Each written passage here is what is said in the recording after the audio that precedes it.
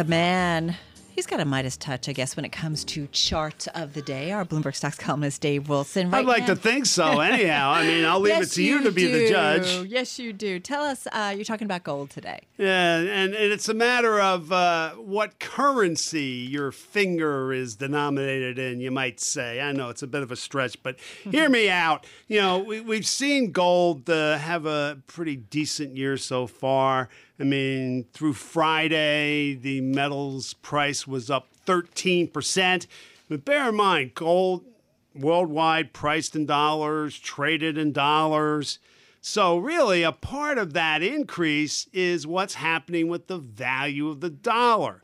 And it's something that Rich Bernstein brought up in a recent report. I kind of went back and looked at it. He's the Chief Executive and Chief Investment Officer at Richard Bernstein Advisors. Yes, the firm he started after he left Bank of America Merrill Lynch, where he was a strategist for some time.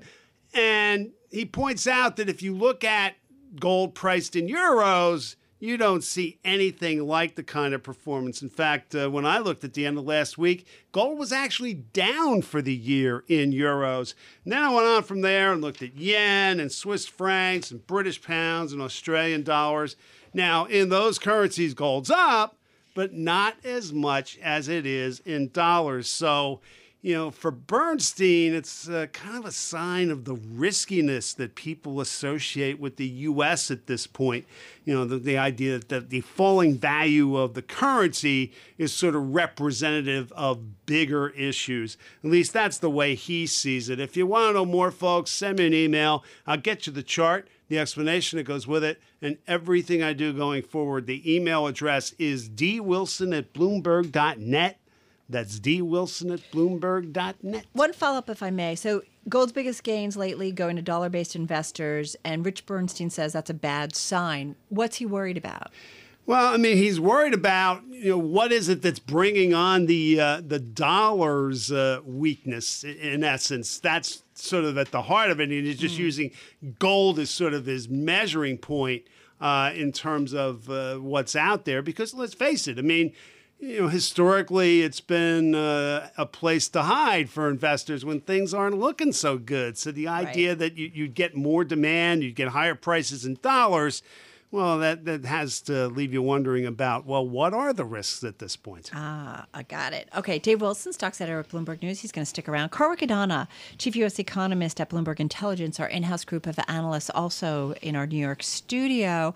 We got some economic data points. I don't know that they're that important. Yeah, it's kind of a mid-grade week in terms of economic data, but I think what will be more instructive is the Fed speak, as they highlighted in the intro to the segment. We've heard from Chicago Fed President Evans earlier today, and also Bill Dudley of the New York Fed, sending a very different signal about inflation, right? Whether we continue normalizing interest rates or not is going to boil down to whether we get a rebound in inflation. And President Dudley out of New York saying he sees these transitory factors fading relatively soon, which should push inflation up. President Evans out of Chicago, much more dovish and wondering if there is something more nefarious at play holding down inflation pressure. So that being said, with all of these vacancies at the Fed, Janet Yellen's going to have a tough sell at that December meeting if we don't start to see some turnaround in the inflation numbers. And just one final footnote to this. She does say it's a mystery. It's a mystery. My favorite line of that. It's a mystery. It's idiosyncratic. Conference. It's transitory. It's not transitory. We're hearing what I'll say is a confusing, noisy signal from Fed policymakers. So initially, at the beginning of the year, they really wrote off that inflation weakness as being a transitory development, and now they're starting to ask more deeper philosophical questions about whether or not something more problematic is at play. Well, Carl, it's like, when does transitory become not transitory? Like, what is the demarcation that says, okay, folks, it's been around for a while? I think when you get to the 3, 4, and 5 month marks, then you have to start wondering whether it's not transitory. And even Governor Brainerd, who spoke recently, was taking the same notion that even if we look at year-on-year rates, so 12-month changes, you're still seeing weak inflation numbers, which tells you it's more than just transitory weakness. And my own team, we've stripped out prescription drug prices and cell phone contracts and really the key culprits this year that are having the fingers pointed at them. And you still see a very weak inflation profile. You're not going to get the inflation until wages pick up more appreciably. And just the footnote to Dave's point, Right. with the weak dollar here, we should see some pipeline from dollar weakness into imported goods.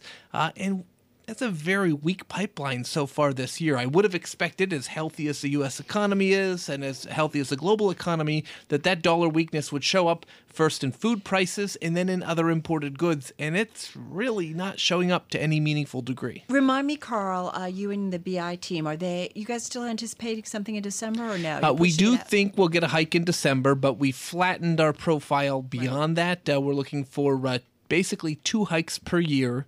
So we'll say June and December for the next 3 years. So a much slower arrival to neutral than what the Fed has recently signaled. Dave Wilson, sounds like to me this could be a pretty good backdrop for the equity markets, a continuation of it. Well, it could very well be. I mean, to the extent that things kind of stay where they are.